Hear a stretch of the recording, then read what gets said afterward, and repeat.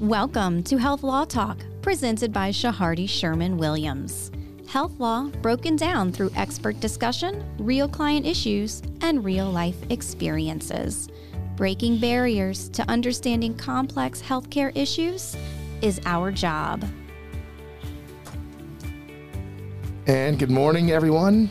Conrad Meyer, Rory Bellina for another episode of Health Law Talk here at Shahardy Sherman Williams. And today, we have some very special guests in the studio with us. We have Dr. Ralph Corsetti, Dr. Catherine Williams, and we're going to be talking about FTC non-compete proposed rule and what that means. So, very interesting topic, something that is really popped up right now. And Rory, from what I understand, it's just a proposed rule with comment period. And right now, currently, the comments are due when? Yeah, it just got extended yesterday. So the new date is April 19th. It was extended from March 20th. So it's not enacted yet, right, Rory? I mean, we're still in the comment period. Correct. We don't know what's going to happen in terms of the final rules. So people are allowed to comment, and then they're going to decide if they're going to enact a final rule, correct? Correct. The comment period closes. They compile the comments, publish the comments, make changes if they wish, and then go forward after that. Exactly. And today, Dr. Williams, Dr. Corsetti, you are here to tell us a little bit about what your thoughts are on the FTC proposed rule.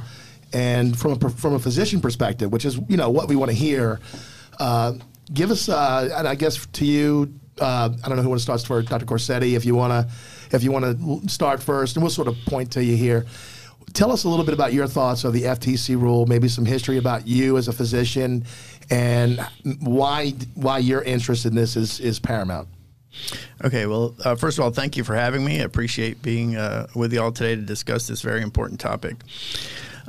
Personally, I went through a non-compete issue myself. I've been in practice as a surgeon, a surgical oncologist, a cancer surgeon for about 25 years. I've been in practice in the New Orleans area for over 20 years. Was in practice at Tulane University before Hurricane Katrina. Mm-hmm. When the storm hit, I relocated my practice to Ochsner and was there for about 15 years and was recruited back to Tulane. For various reasons, academic appointments, endowed chair position. But as part of my contract with Ochsner, I had a 2-year non-compete. And mm-hmm. as we know in the state statutes, that the contracts are only legal if you specify a time period and a distance. So, and that time period cannot be more than 2 years right. in the state statute.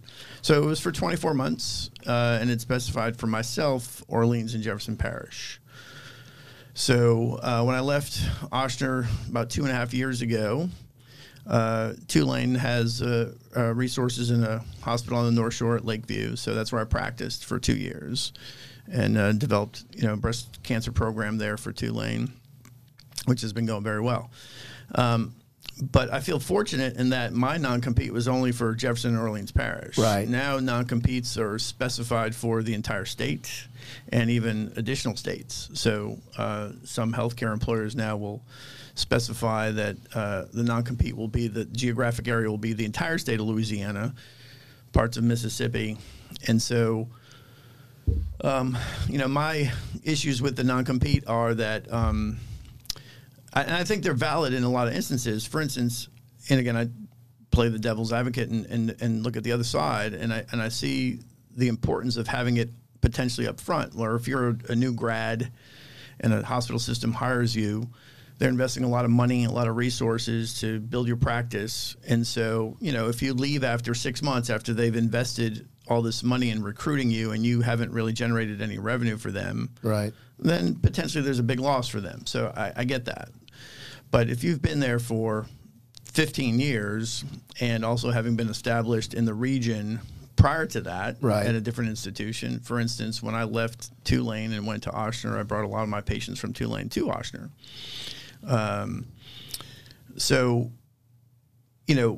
Where's the sweet spot? So the contracts are in perpetuity or evergreen, so meaning that there's no time limit right. as to when they end. So when you leave, whether it's 6 months or 30 years later, you still have to sit it out for the specified time period, which is typically 2 years. Right. And so I just that's where I have the issue with it. I agree with a short term. So where's the sweet spot? Is it a couple of years, 3 years, maybe maximum up to 5 years at the most, but certainly probably in that 2 to 3 year range, I would think is a reasonable time.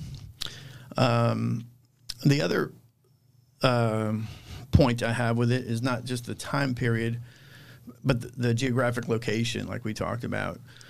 That, it's one thing to be this parish or that parish. So, I had 3 children in high school. So I would have been probably considered a bad father if I uprooted 3 high school children from their high schools and moved them to a different state or somewhere. But luckily, I didn't have to move. I was lucky. I commuted across the lake for 2 years.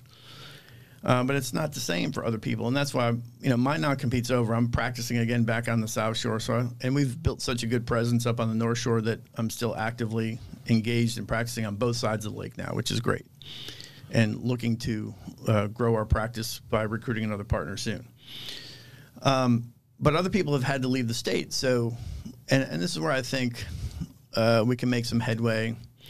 And that if you look at all the money that the state potentially invests in TOPS dollars to try to recruit the top kids in high school and retain them in the state and have them educated in the state. And the whole goal of that is that you keep the best students in the state so that hopefully they will contribute to society and contribute to the community within your own state.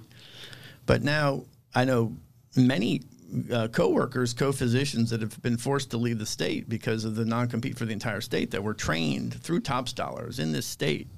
And so I'm just not sure how the state looks at that as a return on their investment. So I think that's where, through the legislation in the state, we can make some real progress there. So, and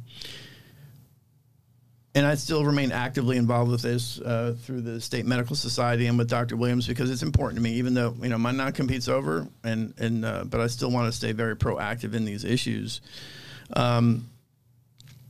We did a recent study through Tulane. We looked at an insurance, a national insurance provider, and looked at some of the reasons for healthcare rankings in states. And so if we looked at the top 10 ranked states in this country versus the bottom 10 ranked states in this country in terms of healthcare, and they typically look at overall health, access to care, and quality of care. Those are the 3 factors. So these non-competes have been shown to affect access to care.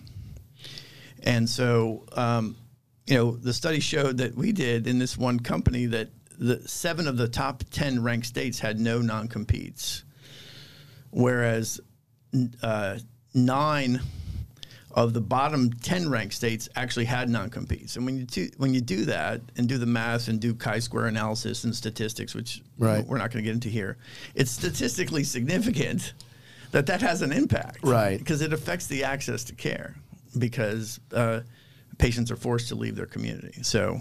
And I think we're going to get into the access issue. I think Rory and I think all of us here at the table, Dr. Williams, are going to get into that. And I know it's an active problem. I mean, from our perspective, Rory and I's perspective, I mean, we review tons of contracts for physicians every year. And guaranteed, I have not seen, or I shouldn't say that, I've seen very, very few with no non-competes. Almost every one of them has a non-compete. So, we know it's a real issue. It needs to be talked about, at least brought to the table, because over the years, even we have talked about the non-competes that we see and how they vary by organization or system, right?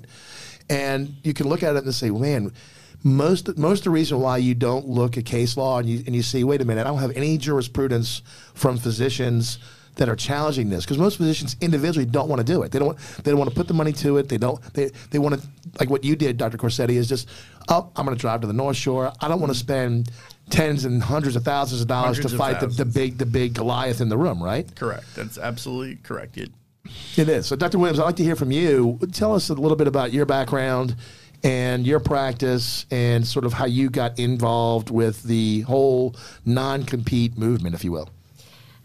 Thank you for having me. I'm Dr. Catherine Williams. I'm an OBGYN on the North Shore, St. Tammany Parish. And I am involved in the non-compete issue because with the interest amongst our members started when I was the sitting president for Louisiana State Medical Society. I was president during COVID, which was January before COVID hit, until August of, I believe, 21. And during that time, I had the opportunity to testify before the legislature about the non-compete issue. I completely disagree with non-competes. I think that they are ethically wrong. I believe that the doctor-patient relationship is valuable and should be cherished. And I think that when you interject a non-compete into that relationship, it makes it. It often puts a significant amount of strain on the physician because they may not be happy with the quality of care that they're able to deliver. Right. And so as an unhappy doctor is not engaged, and not to mention, there's such a tremendous amount of value in having that long-term relationship. You know your patient best. You've been taking care of them for 10 years. You know when something's wrong. With that said, there are other ways. I mean, non-competes originally, the idea, the concept was to protect trade secrets, Right. and also to protect investment. Well, let me tell you, there's no secrets about medicine. Okay, we go to conferences, we learn standard of care, quality of care. It is on us, the physician, that learns how to practice medicine, not a corporation. So for them to say that there's a trade secret that they are, Right. they need to protect, I challenge that completely. Secondly, investment. I employ 2 doctors, 2 nurse practitioners. I do not utilize non-competes in my practice. There are other ways to recoup your investment, such as a repayment clause. You know, it takes, when you hire a doctor, about 3 years before you actually start getting, and you paid off the debt completely, and then you start having a significant, a profit. I'm going to say significant. You have a good ROI. Your break-even point is about 3 years out, right? You break in about 2, but then you start getting profit Correct. about 3. I'm with you. So anything beyond that is just Gravy. ridiculous. Okay, for them to have an evergreen non-compete clause is not necessary, Right. and what they're doing is they're restricting competition. Now, speaking as a physician who employs doctors, I can't find a partner because they have captured the secondary market, and they also are capturing the vulnerable learners. And when we say they, just so our listeners know, you're talking about big systems. Big systems. Big systems. Got it. Okay. Big systems who dominate the healthcare market in Louisiana. Yeah. Okay. And they often they have a residency program. Many of them do. Maybe even a new med school. And maybe even a new med school in the works. And so these students are coming out, these residents are coming out, they're in significant debt, and they're saying, hey, we're going to offer you this amount of money. It's the recruitment agreement. Mm-hmm. Right. And they're the new doctor who's been really like eating ramen noodles, every day is like, okay, I'm going to do it.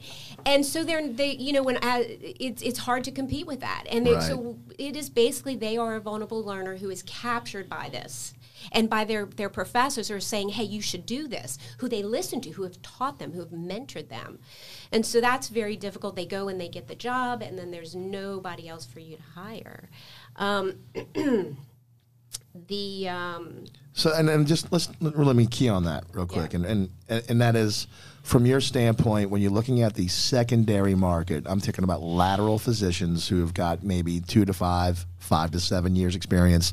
You're telling me, from what you're seeing in the marketplace, it's just dry. Completely. And even the primary market.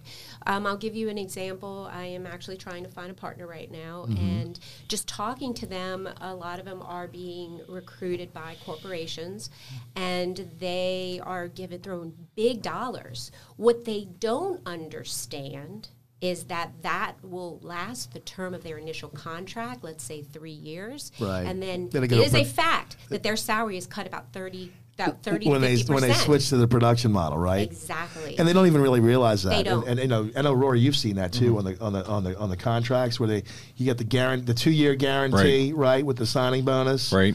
And even on the recruitment agreement side, then you're signing over for the 3 to 5, sometimes 6 years forgiveness period. Right. Yeah. And they don't see they don't understand the big picture. They Right. don't understand what this means. And so you have an independent practice where we can't compete with those dollars, because basically what I'm doing is I'm taking my income Right. and I'm offering them independence. Sure. I'm taking my income and I am funding their initial 3 years.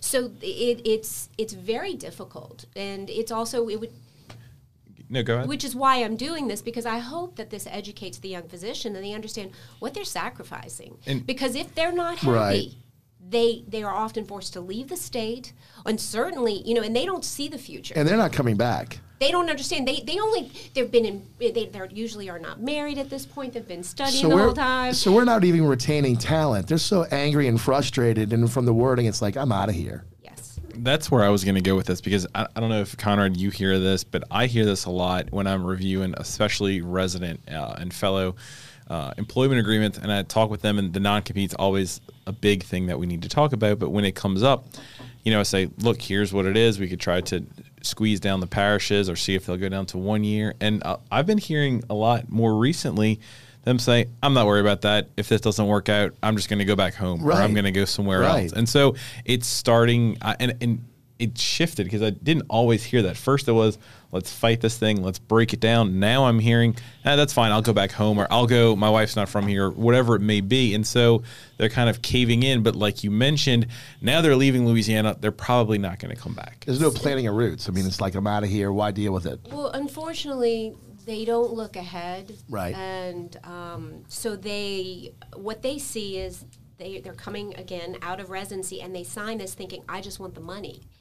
And they don't realize what it means to them if let's say they meet a partner, they have a family, and then they have to leave. So one thing we want to talk about that, because I know Rory does it, we do it, speak to residents that will, the chiefs or the directors, they usually have a professional program, like LSU, some of the programs have that.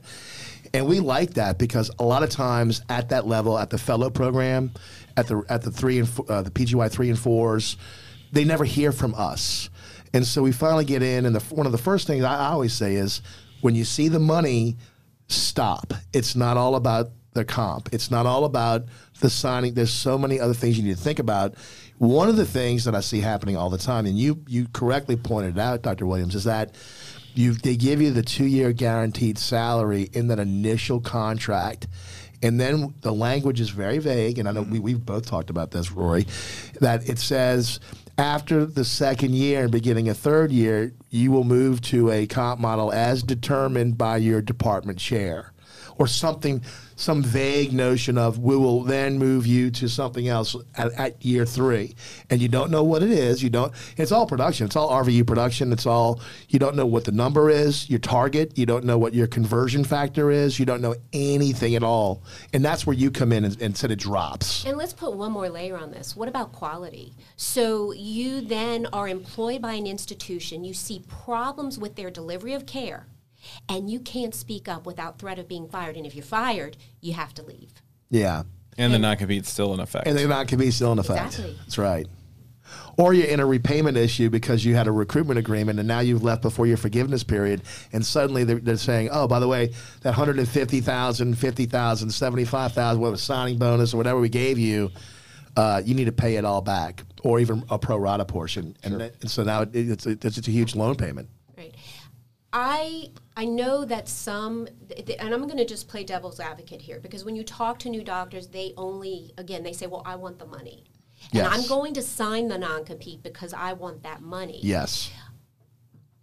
With that said, I would say that if somebody enters that and really truly understands what this means for them, then let them have it. Okay? But what is happening is that they are being forced into it. Let's talk about what happened in Shreveport when a particular corporation took over the hospital there and said, you want to keep your job, you need to sign this contract that has a non-compete. They were forced to sign it. Right. Okay? That is, and I mean, that's a huge problem. That's a huge problem. If you force it to them and then you have evergreen, where there is no end to it. And that's real quick for those of you who don't know what evergreen means. Evergreen is just an auto renewal. It's a little of a term where it just never stops. The contract just automatically renewals on an annual basis or every 2 years all the time. So it never stops. Sure. It's synonymous with the reserve clause in baseball that led to free agency. Yes. Yes. And so, everybody brought up some really interesting points here. And one of the things, and Rory, I like to bring up, Dr. Williams, you touched on it, was your hearings in front of the committee up in the legislature to discuss the non-compete. And I want to throw this out because this is not on our list, but I want to throw this out. Louisiana is not a corporate practice state. And so that means that, corporations can employ physicians, but the state board has come out and said, I think in an opinion letter, an advisory opinion, that corporations must not be able to control the autonomous medical decision-making of providers. So the question is does non-compete affect, because it's really the physician-patient relationship, right? And you were talking about that earlier. Does the corporate practice prohibition or the non-compete affect the ability of the physician to continue that physician-patient relationship? Absolutely. Absolutely, I would say, right? Absolutely.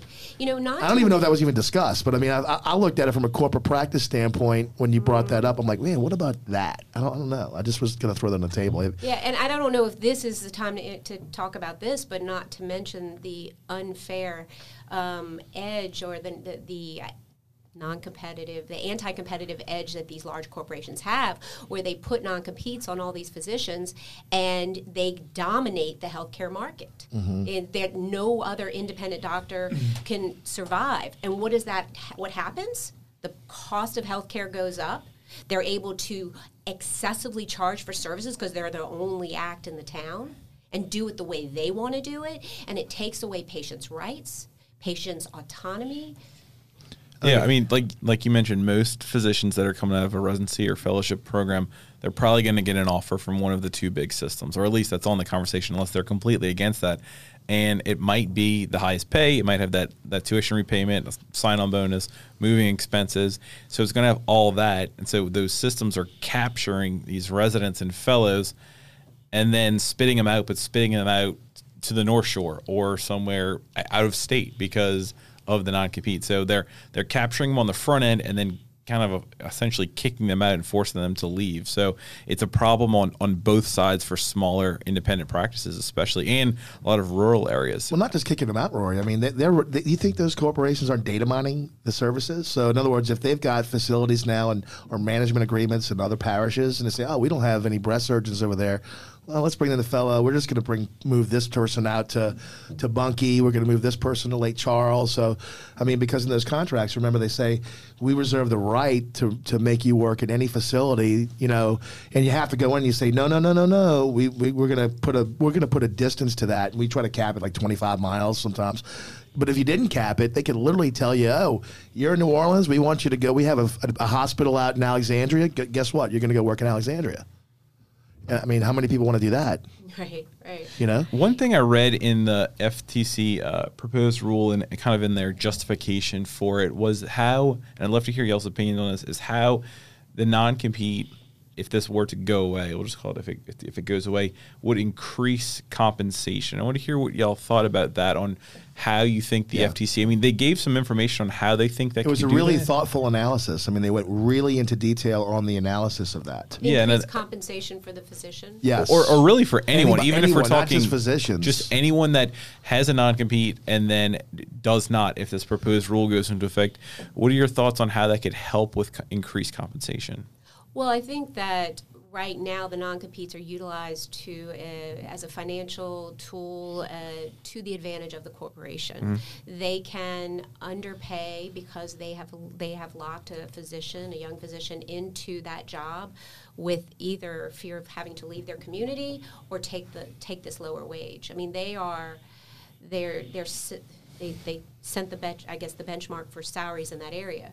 But what that does is that suppresses the people who could be so great, to go out and really excel and deserve that higher wage. Right. It's there's a lot of quiet quitting going on in the doctor community, and not necessarily among independents, but definitely amongst employed physicians. There's no advantage to working that extra hard, to making that extra dollar. And that's a good point. And I like to hear, Dr. Corsetti, you have a view on the salary. If this were to go away, do you think the salaries would increase, decrease, stay the same? I'll make my comments based on my idealistic approach to life, and I get heavily involved with this because of the patients and the quality and the access to care component. Right. and the maintenance of the doctor-patient relationship. So I'll focus on that side of things, and where I see it going away, because patients will say all the time, believe me, a lot of my patients have followed me from Ochsner and continue to see me. And look, there's really good doctors at Ochsner, and there's maybe some not so good doctors. And in the other systems, I think there are good doctors in any system. Everywhere. Exactly. Right. I mean, there's good doctors, lesser. You have some quality doctors desirables and undesirables, so right? The patients know that. So there's a lot of patients that have their providers in multiple systems. Sure. And so, I saw a patient this week that I had seen before at Ochsner, and then she loves her primary care doctor at Ochsner. So, we encourage her to stay there with a primary care doctor. She has a great relationship with that person. Right. And so, part of my philosophy on this, and I got involved with Kathy through some of the state legislative advocacy things. I've been involved with advocacy on the breast side, helped enact a couple of laws in terms of screening mammograms. So that's how I got involved with Kathy. And we actually proposed another bill this year that we're working on in terms of medical records. Like, that's a big problem with health systems having access to the medical records. Like, you don't know how much money we spend repeating tests because we don't have access to the records in the outside system, and what that leads to in delays and additional costs by repeating things. And then, especially with cancer patients, delaying their diagnosis. So there's a lot in the financial side. And then, so you save money on that side in terms of repeating diagnostic tests. There's going to be more money in the system for improved resources and things like that. Well, if I could say, I absolutely think that if non-compete went away, doctors would actually make more money. Because I think that doctors that are employed and held by non-compete, that they are underpaid, undervalued, and overworked. Well, they don't move the needle. Like, once you go to production, depending on how they do it, your and for those of you, your RVU target stays the same, and that dollar per RVU stays in that range. And let me tell you, that's totally manipulated. The RVUs are, people do not understand, really, RVUs do not equitably pay for the cognitive services. They pay for the procedure services. And so people who are being paid by RVUs actually are getting, like, in these non-surgical specialties, are really not being fairly reimbursed. And residents and medical students do not understand that. They don't know. But we should define the term RVU. Yeah, so let me just tell you what, for those of you who don't know what an RVU is, it's called a relative value unit, and it's made up of it's part of the CPT code, the current procedure terminology code, that physicians bill for on all their claims. So in that CPT code, whatever it might be, it could be for an E&M visit, evaluation management visit, it could be for anything. They have literally down to the number defined almost everything in healthcare for doctors to do in a CPT code. And RVUs make up, there's three components of an RVU, a work RVU, a practice RVU, and then I think a malpractice or some sort of expense RVU. And then they have a geographic factor based on your location of where you are. So the work RVU, which is what most production models are based on a portion of that CPT code that has been assigned by Medicare as a work relative value unit. So that's, and I can tell you, when I say that to residents, they look like, huh? What? They don't know. They don't know. And here's the interesting thing. Let me tell you this. Quality. We're talking about quality, right? So we get to production, right? Is it quality to focus on production, right? All you're doing is telling the doctor, you want to make more money, you got to do more. Now, they're starting to move more to quality matrix type of models, where before I would say maybe 5 or 10 years ago, it might have been, 5-10%. Yeah. Now I'm seeing more quality matrix coming in 20% even, which is difficult because how you define that is very difficult, but it's still RVU based. Now, I'm going to throw this at both doctors here. We all know that value-based reimbursement is coming. It's here in some cases on project plans with the VPI initiative or value-based initiative. So how in the world are you going to compensate physicians for kicking in production, yet your reimbursement is coming in on block value-based payment? In other words, it's no more fee-for-service. You get like a capitation model. So you have a dichotomy of compensation model versus reimbursement. That's coming. And I don't know how that's going to work. I haven't seen it yet, but I'm just throwing it on the table out there for y'all. I don't know if y'all think about that, but just we think about that, and I think it's an attempt to try to get away from just the massive production and throw quality in there. So if you define what value is quality divided by cost. So the higher the quality, bigger the numerator, right, and lower cost, lower denominator, the greater the value you're getting, right? Yes. So you always want more, you want better quality and theoretically lower cost if you're getting value. Now that makes sense. So if you're just lowering cost without any input on quality, then your value drops too. So I think it's a reasonable platform to try to maintain quality. So the question, I'm sorry, go ahead, Dr. Williams. So with regards to some programs that are the beginning of value-based reimbursement, there is one in particular where employed physicians are giving bonuses based on not ordering CT scans.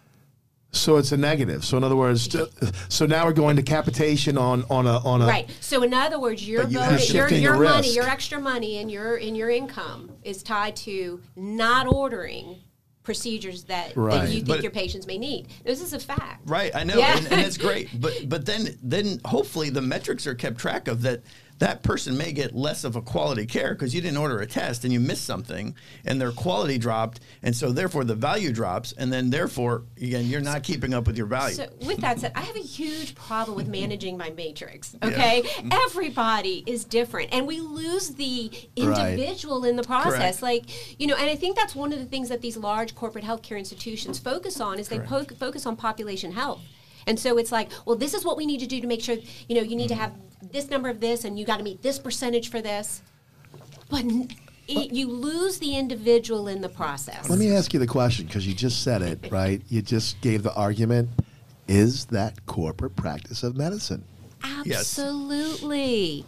Absolutely. So when the corporation comes down with evidence-based standards and says, guys, girls, everybody here in the room, you got to follow these, is that corporate practice of medicine? Absolutely. And I'm going to add one other layer to that, okay? Where do you think these standards are coming from? They're not necessarily coming from Louisiana. Okay, right. They're coming from states or institutions that are, I know for a fact that there's an institution in California that does the maternal health standards, and it's not Louisiana. It's incompatible. Exactly. So let me get the helicopter to land on the pad because I feel like I went down a few rabbit holes here. But so question, and I think Rory and I talked about this: eliminating the non-compete. Mm-hmm. Does that increase, decrease, or stay the same for healthcare access, and why? Dr. Williams. Absolutely increases healthcare access. So we are losing physicians in the state because of non-compete. I know several doctors, great doctors, who have left and gone to Texas or other states because of a very restrictive non-compete. Also, you then have students that are, on that note, they have students that are being trained with taxpayer dollars at LSU Medical School, but then are being slapped with a non-compete and being forced to leave. And then you have independent doctors who are not able to hire new doctors, so our numbers are dwindling, employment is growing, and ironically, as they start to monopolize the market, do you think they're going to hire the expensive physician or the less expensive extended provider? They're going to hire the less expensive extended provider. Yeah. And they're going it is a fact that they are filling them up, their ERs up with extended providers, so patients will come and say, well, I went to the ER, but I only got to see a nurse practitioner or a PA. So definitely limiting access to care. Dr. Corsetti, and to you, same question to you. So that's another great point with the mid-level providers, the nurse practitioners, physician assistants. Again, they're going to come at a lower cost, right? And so can they provide the same quality at a lower cost, right? And then there'll be value. But here's the issue. They don't provide the same quality. On average, a mid-level provider, a nurse practitioner or PA, has about 10% of the clinical experience before they go into practice. For a doctor, once you finish medical school, we have to do residency, right? And so depending on the various residencies, you do about 20,000 to 30,000 hours of clinical experience before you're allowed to practice on your own. Whereas a nurse practitioner, it's on average 2,000 to 3,000. It's one order of magnitude less. And so, like you said, you don't know what you don't know. So the quality drops. Okay, so why some of the systems are pushing towards hiring more mid-levels is that it's lower cost. And right now they can reimburse at the same level as the physician. Okay, so they have a collaborating physician can reimburse at the same level. Yeah, you know about incident to billing. We can right. That's a whole different, we've done a podcast on that. It's a whole different deal. At some point that's going to drop, right? And say, oh wait, you're not you're not going to be able to bill at the same level if they have no collaborating physician with you. Right. But what you have to look at is the bigger picture. Since there are corporations that have the monopoly because of the non-compete, they're putting independent out of practice. They're limiting patient choice, and then they're running it like a corporation to where the most important thing is the bottom dollar. And so, yes, it absolutely limits choice and access to care. One thing that I read in the proposed rule where they, at the end or towards the end, they usually say, here's areas that we'd like to see comment on. One of the areas that they talked about were these high and low wage workers. Should that be some sort of carve out, which like a cap? Physicians would definitely fall in the high wage one. So I'd love to hear your opinion on, is this, this could happen, but doctors could be carved out, or physicians high level, they define it as high wage workers. Yeah. So and y'all can correct me if I'm wrong, but Louisiana law as it stands right now, okay, there's only one carve out, and I believe it's used car salesmen. Mm-hmm. Am I correct? And lawyers. Actually, lawyers are limited by their bar. Your bar set, so the lawyers are not, I don't believe, carved out in the law. I don't think lawyers can't have a non-compete. Right, it's your bar association. Mm-hmm. They say that it's ethically wrong for you to have a non-compete. Mm-hmm. And so I say, what is more important? I didn't know that. I should know that, Rory. Oh, I've read up all this for my testimony. Because there's so many lawyers that are on the committees. Sure. And I said, so what's more important, a patient's liberty or life? And with that said, we are involved in patients' life and health and future. Right. And so it is just wrong.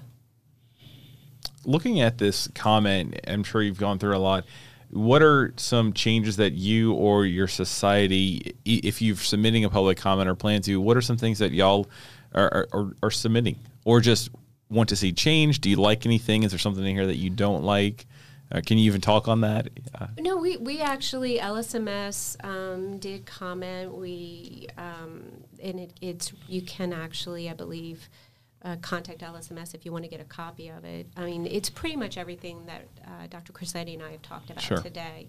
I will, and I don't mean to go off topic, but we have worked on this 2019, 2020, 21, 22. Right. We've come with legislation over and over again. I pray that the FTC does get involved, because I don't think this is just about prohibiting or saying non-competes shouldn't be in place. I truly believe this is an antitrust problem. Mm-hmm. Mergers of hospital systems dominating the market and now putting independent practice out of business, which then has an effect on patient care and patient choice. With that said, the corporations are so financially strong and stronger as we get weaker and smaller in number, that their political clout and Louisiana legislature, it's what has killed our bill every time. We had the votes to win in 2021, but it was political pressure that we got out of House committee, and we only had one nay vote, and that was, I think, because the person didn't understand. Then we got off the House floor, we got to Senate committee, and every time it went before the committee, Ralph and I would take off, and then they're like, oh, we're going to table it again. It was political pressure, unfair political pressure, that would not put that on the calendar, and we would have won. So let me ask you that. I mean, with what you can say, are you telling? Did you want to say something, Dr. Crissetti? And then testifying with Kathy in 2021, I really got the sense that of all the corporations that came to testify that day, all of them felt that it was reasonable to come to some middle ground. And I think there was some organizations compromise. were very willing to compromise in terms of the evergreen, in terms of the years, because most of those other corporations didn't have the. I think Our Lady of the Lake actually authored the bill with us, and and I thought it was doesn't apply to primary care, and then after specialization after you do 2 years, I think was it like that, and then after that you would be no non-compete or 2 or 3 or some time period if you worked so many years. But I don't know. Ochsner said they were not willing to negotiate a fair compromise. They say they did, but they did not. Well, that was a question I had. So, I mean, I hear what you're saying, 2019, 2020, 2021. Are we going to continue to see legislation coming out from LSMS or whoever to continue to try and curb non-competes in Louisiana in addition to FTC? Is that something that you can tell us right now? I mean, I don't want to open up Pandora's box and have any trade secrets come out, but I mean, from what you can tell me, are we going to be revisiting this? So 2 things. Number one is that, and I want to clarify, the LSMS absolutely supports the FTC rule. We have come out with our comments as such, okay? Secondly is that we would love to have legislation in Louisiana that protects the doctor-patient relationship. Okay. And it is now our policy to seek to ban non-competes. I see. And to stop non-competes. Limit non-competes, I guess. And you know what? Frankly, I would love to hear the other side. I mean, I'm saying, I hear what you're saying. I'd like to hear, but I doubt I'll hear from any of the big systems that they would want to come talk to us about it. But I'm glad we did do this. I think it's very important. It's a very important issue from a healthcare delivery, a healthcare access, and a healthcare competitive market. But I think frankly, it would change the marketplace like forever. Yeah. I think. I mean, because I know that's one of the big concerns, even for laterals. About the non-compete. But I think it would change, like, instantly. It'd be really interesting to see. Yes. Do you see people move around? I think they'd move around between systems, but do a group of orthos get together and say, we've always talked about doing our private practice. Now we don't have to leave. Let's go open up our own clinic. So, I'm in business for myself. Right. I love being in practice for myself. Now, it's not for everybody. There are people who prefer academics, but I like running my business. Yes, it's a lot of work. Yeah.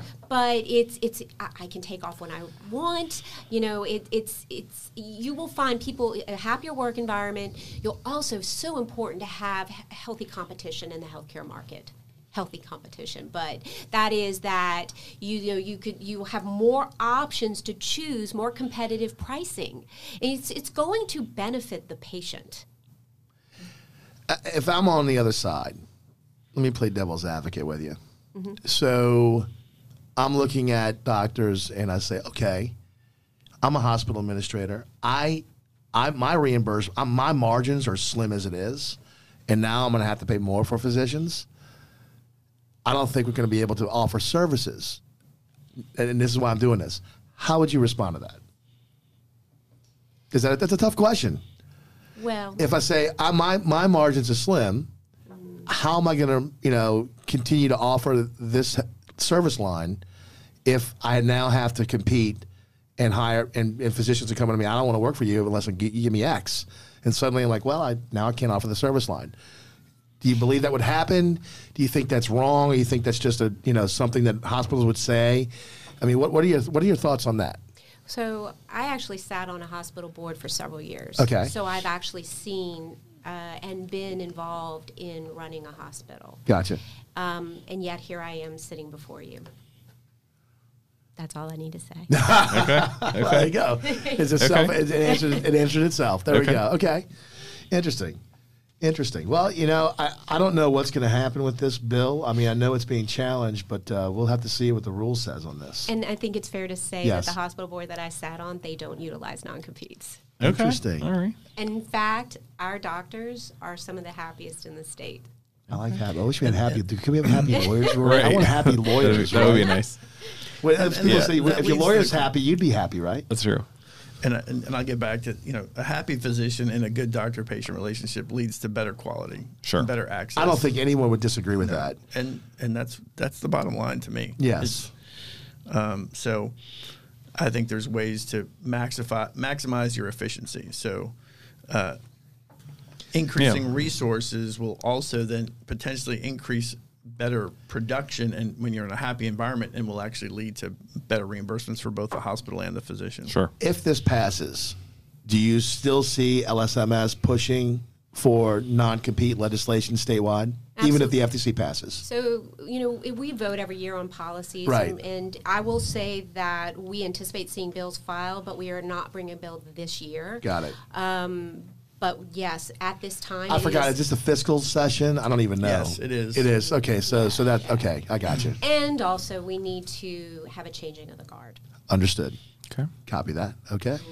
Yeah. This will be really interesting to follow. I think if it does go through, I predict it would get challenged immediately and probably stayed. I know it will. I mean, and it'll have to go to the Supreme Court. It'll fast track like Dobbs was on the abortion, straight on that. Right. So I do believe, and I know that the audience primarily will be, physicians, but patients need to get involved in this discussion. Well, the patients don't know. Patients don't know. They really And don't know. I just read an article this weekend about, we have all this thing about physician burnout.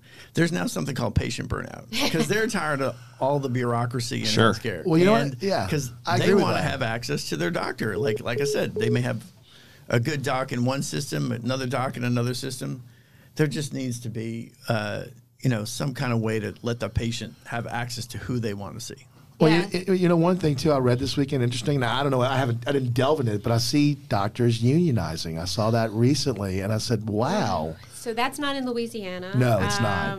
And it's something that some people have looked into.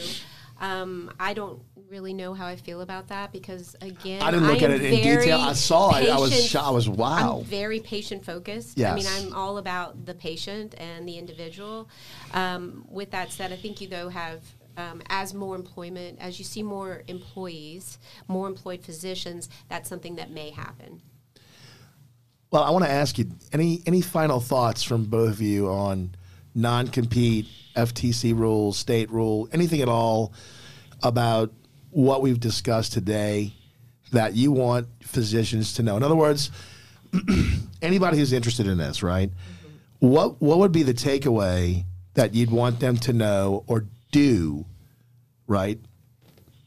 So I feel that in residency, they're a captive audience, that they're hearing, they see they see corporations, basically some of them practicing medicine and shouldn't be. And so they think that's the only path for them. They don't understand the benefits of running your own business and being an independent physician. I would hope that what they need to understand is what they are sacrificing, what they are giving up. It's their autonomy. And they need to remember that's their medical license. They did the time. They went to medical school. Right. They earned the degree. And then they have a corporation that is capturing them. And they have to recognize that if they submit to that, well, it's going to be difficult. But if you just work a little bit longer, maybe not make that, big old dollars that you're hoping to get, in the end, you're actually going to be happier and make more money. As an independent physician, I control my business and I make more money than those employed physicians. Interesting. Dr. Corsetti? Yeah, I was just touch on that. The graduating residents and physicians are so anxious because the average debt now is $200,000 to $300,000 after finishing training, and so it's just a lot of debt. And so they're anxious to get out there, earn the dollars to pay that down, not realizing what the long term issues are because you don't know what you don't know. Right. Now, if somebody wanted to look on your website, where would somebody go for LSMS? Can you tell our listeners where to go to check out your comment for the proposed rule and how to maybe access your website so they know where to go? LSMS.org, I'm pretty sure. They can look at our organization. We are the largest organized medicine institution in the state of Louisiana. We have about 8,000 physician members across the state. And our staff is amazing. They are there and available to answer any questions. Lauren Bailey is very well versed on the non-compete issue, as well as Mariah Bowen, but they can, of course, help. And we are happy to have anybody who is suffering because of non-compete. We would love to hear their story because they can help us perhaps in our future legislative endeavors. Thank you so much. Really appreciate that. Dr. Grassetti, final thoughts?